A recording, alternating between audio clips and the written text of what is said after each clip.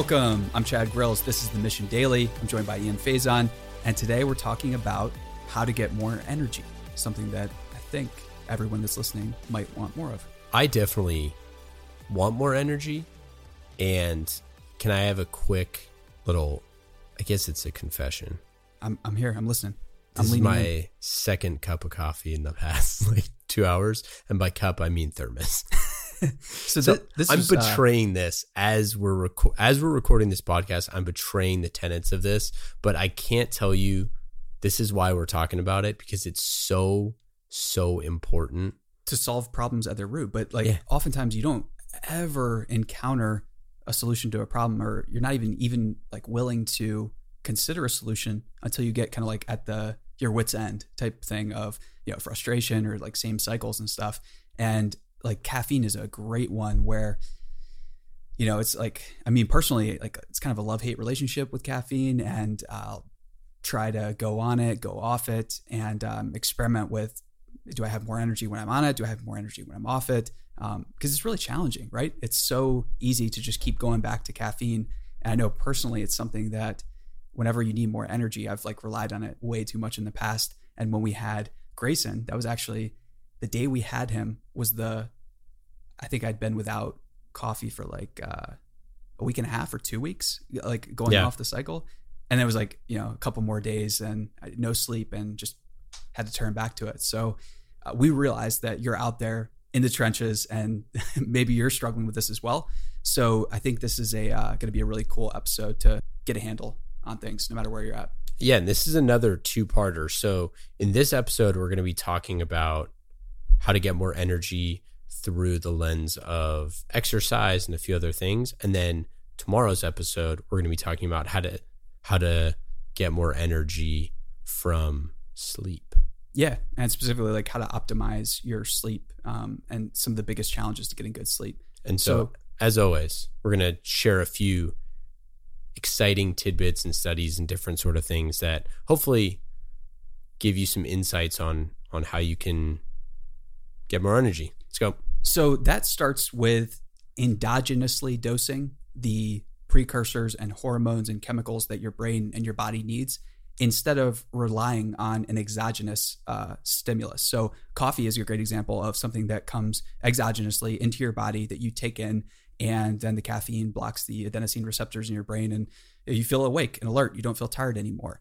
So an endogenous solution to the energy shortage and problem might be to consider dosing some of the neurotransmitters in your brain that are going to lead to long-term energy. Specifically, there's a neurotransmitter called BDNF1, brain-derived neurotrophic factor. And this is what stimulates a lot of neurogenesis. It helps facilitate the myelination, I think that's it, of neural pathways, which is basically the insulation around your neural circuits. And you can get more BDNF in your brain after just 20 minutes of cardio. So that's it. Hold on. Let's take a step back. Yeah. Because that was more words than my brain can process, which is partially because I need to learn how to say some of these. Okay, go ahead. I drank too much coffee. So say that again, but with what all of the things that you were just saying is basically, there's this thing called BDNF that helps us do blank. Yeah, it helps your brain. It helps stimulate neurogenesis, so new neural stem cells. Everything your brain needs to regulate itself, function properly, clear out the plaques that increasingly being shown to cause Alzheimer's and things like that. This is what doctors, they literally call it, quote, miracle grow for the brain. And if you are releasing this in your brain, you're not going to have to look outside. So there's wisdom from Eastern philosophical traditions and things like that always advocate looking inside as opposed to looking outside for the answer to your problem. Great. So when you're saying looking inside, when you're saying looking outside, you're saying I'm going to pour coffee into my body, and that is going to give me caffeine, which makes my brain function at a higher rate. And when you're saying looking inside your body, you're saying there's things that you can do that allows your body to produce BDNF, which helps you will give you long-term energy production. And definitely. And sweet. So there's a price to pay, and there's more of an upfront investment in that. So, 20 minutes of cardio or a bike or running or something like that, that requires you to make a really large investment. The biggest portion of that investment that you're making up front is psychological, because it is hard to make yourself do that. But if you do that, you get rewarded. It's the same concept with like investing. Like, it's not fun to do up front, but as you start to see the compounding returns and some gains, then it becomes a bit easier. But it's very much a practice where you can look outside or you can look inside. And so one of the folks that she's an author, she wrote Willpower, Kelly McGonigal, no relation to Professor McGonagall from Harry Potter. It's spelled different. I mean, maybe I'm not maybe sure. She's an inspiration. So she said that the ability to do what you need to do, even if part of you doesn't want to, is kind of what you're saying, right? Yeah, definitely. And it's something that, if we try to do this on our own, we'll almost always fail or have some setbacks and things like that. So this is something that I think you need to find at least one accountability partner or one friend or somebody else that you can talk to about this. Because if you don't verbalize this, if you don't really talk about it and get others involved, it becomes really, really difficult.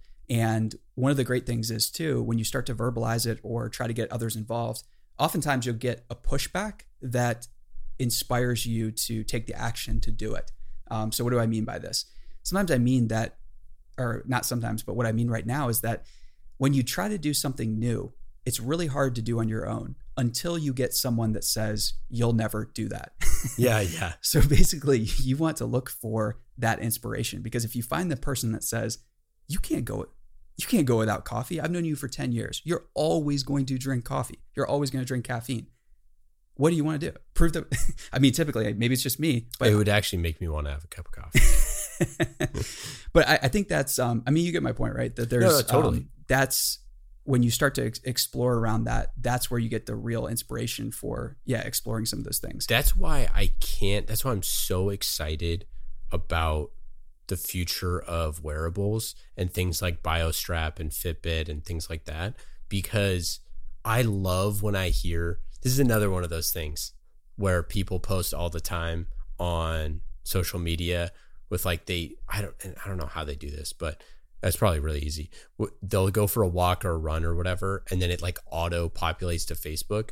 And I know everyone hates that, but I love that stuff. I'm like, good. You should feel proud that you just went on a run, because that's a good thing. And, I know you want to signal that to your friends, and that might seem obnoxious to some people, but who cares? They're actually doing something good. And I love it when people talk about getting their steps in, because I'm like, at least they feel confident enough to get their steps in. And that's why I think that these wearable, it's just going to make you, and I know that. Well, it's accountability in a sense where you pay some money, so you have some incentives, and then you set the stakes, which is like you start to post online, and then if you stop posting, people will probably ask you like what happened, and they might chastise you if your your run time's really slow or whatever. Like, it creates a beautiful feedback loop of incentives, stakes, commentary from friends, and things like that. And that's getting started. You have to get started by any means necessary. But I think this goes into some of the tribal nature of all of this, which is like the whole point of a tribe is everyone keeps each other accountable. That's like how you survive, right? Yes. And so I think the corollary to this was, or the precursor was, everyone had a scale in their house. So you could go stand on the scale. And basically what it did was made us all miserable, because we'd walk in and we'd see the scale and be like, I gained 5 pounds, I lost 5 pounds, I did these sort of things, which is a stupid reductive measure that has you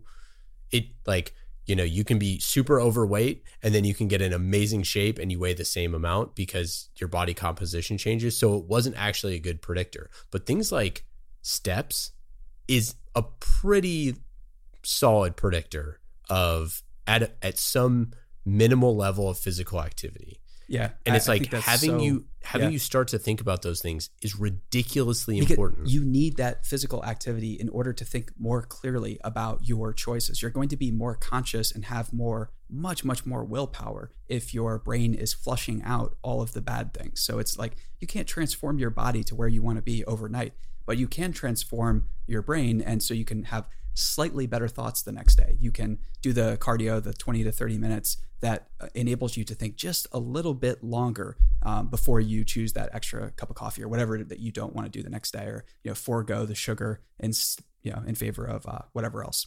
So Mark Cuban from Shark Tank and owner of the Dallas Mavericks, I remember him saying stuff like this before he was on Shark Tank, talking about how the craziest thing in all of healthcare is that you don't get baselines, because if you had a baseline of how healthy you were at like all the time, then you could figure out whether or not your patterns have changed. I think, and not to get into the negative side effects of other companies and insurance companies having your baseline, but if you start baselining yourself with, this is the amount of steps that I'm getting in on a daily basis, you've taken one step of action towards holding yourself accountable and telling friends and doing that sort of stuff. Just those one steps and being like, hey, 20 minutes of cardio, 30 minutes of cardio. Now you know that it gives you more BDNF. That's something you can't buy off the shelf. You can't take a pill and solve the problem. You have to actually do the work. Like, I think that stuff allows you to start to say, hey, I had a lot more energy this week. Yeah. And maybe it's because I started eating much healthier, or maybe it's because I actually had the most steps that I've ever had. Just things like that. Yeah. And I think that it's in an age where there's going to be more and more pills and quick solutions for things. The push to try new exogenous solutions to things it's just going to keep getting stronger and stronger and stronger. So we have to get really proactive with starting to explore what our bodies can do endogenously with the right type of stimulus. So, and the beautiful thing is, like, so much of these ways to dose BDNF1 or anything like that are cheap or free. They literally require such a small investment. Everyone can walk, or everyone can get out and get cardio by some means. And so all of the research around BDNF1 is, I think it was popularized by one person from Harvard named Dr. John Ratey. And he wrote a great book called Spark, which generally zeroes in on the magic of cardiovascular exercise. And if you get online, you can just do a quick Google search and start to see some pictures of the brains of people who have a more sedentary lifestyle in mid-age versus the brains of those who get a moderate amount of cardiovascular exercise. So these aren't like professional athletes or anything like that, but it's staggering. And the brains of sedentary people are basically, they're already in the running for Alzheimer's. And the brains of people who are just a little bit more active are good to go. And they're much more malleable. They can learn new things more quickly. And so BDNF1 isn't something that you can just stroll down to the store and buy or order online. Thank God you can't. Maybe someday in the future you can, or maybe you can right now in the dark webs. And that's a horrible, horrible idea. So most things that we exogenously dose are going to come with unintended side effects. And through exercise and everything, it's just, we can start practicing really cheap ways to give ourselves what we need. So it requires a small price to pay, 30 minutes of your time. And what we talked about earlier is that it facilitates the growth of the fatty coating that goes around your neural pathways. So myelin, it's specifically, I think it's called myelin 3. And so just like electrical wires need proper insulation in order to work really well, you need the proper type of insulation around your neural pathways, which that's going to help you learn new things. It's going to help you remember things, recall information, and generally have, accomplish whatever you need. And you're going to have more energy because your neural pathways are properly insulated. So that gets back to the root cause of energy. So there's so many different ways to fix the symptoms of problems. And there's only a few ways, though, to get back to the source and address problems at their root. And that is what we'll be discovering next episode. Part 2 is Optimize the Sleep. See you next time. Thanks so much for listening.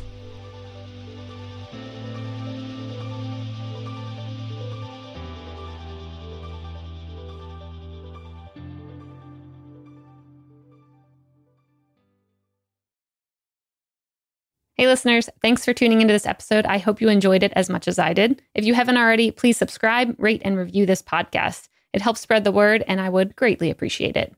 See you next time.